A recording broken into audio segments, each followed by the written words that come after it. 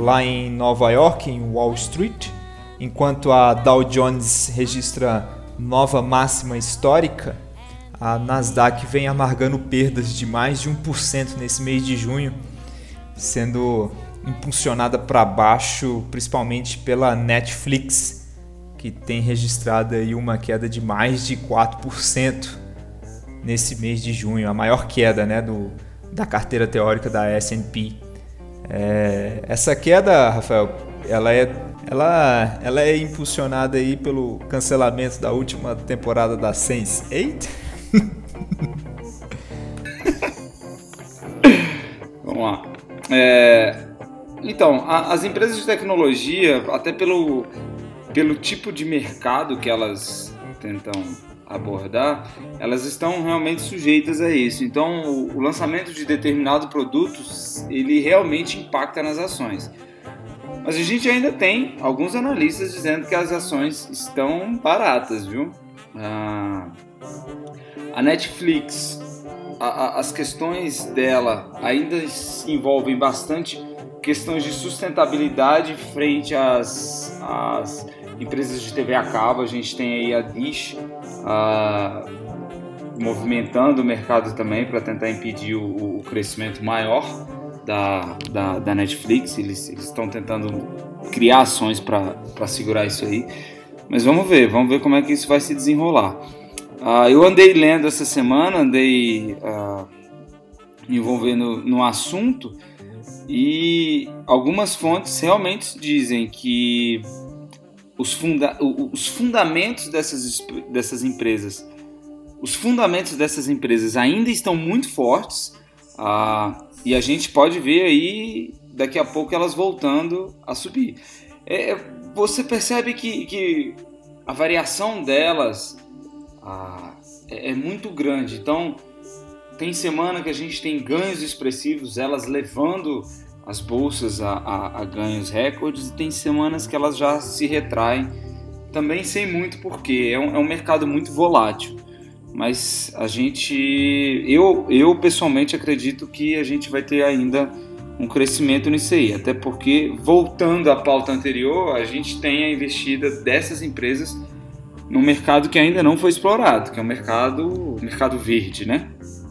Vamos ver como é que isso vai andar. Interessante que hoje, né, segunda-feira, começa a figurar na carteira teórica da Nasdaq o Mercado Livre, né, a primeira companhia latino-americana a entrar nesse índice. E ela entra no lugar do Yahoo, né?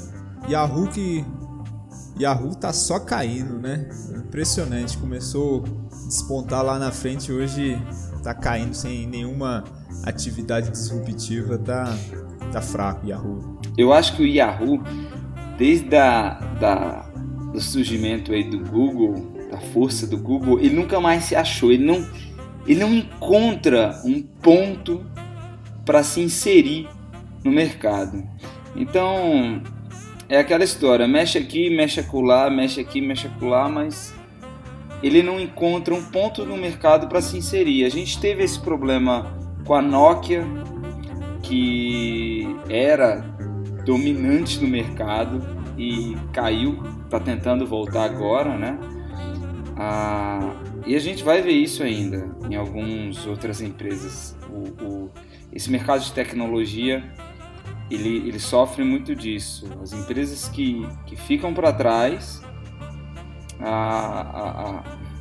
as empresas que não se modificam, que não se atualizam, elas realmente ficam para trás. Você citou aí o Mercado Livre, e a gente viu a mudança de modelo de negócio deles aqui depois do surgimento da OLX, né? A gente tinha o Mercado Livre dominando esse mercado de venda P2P, né? Person to person.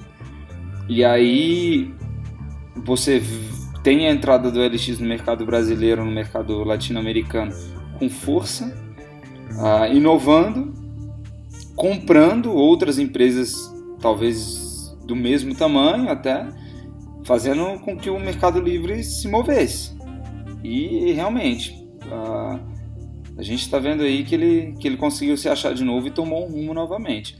Vamos ver se a Yahoo consegue achar o caminho dela. Eu torço por isso, porque a gente aí vai ter mais uma...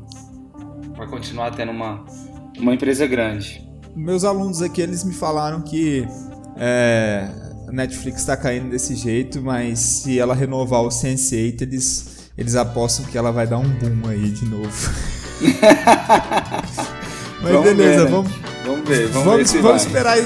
Vamos esperar a segunda temporada do Stranger Things aí pra dar aquela bombada no preço da ação. A gente volta pra comentar isso.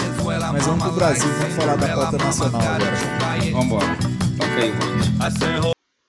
Gostou desse podcast? Se quiser continuar a escutar, acesse www.argp.com.br. Lá você terá acesso aos demais áudios, além de vídeos e artigos dos nossos colunistas. ArgoCast é um dos meios de comunicação dos Argonautas, um novo meio de comunicação voltado para negócios, finanças e sociedade. É rádio, é TV, é revista. Leia, escute e veja.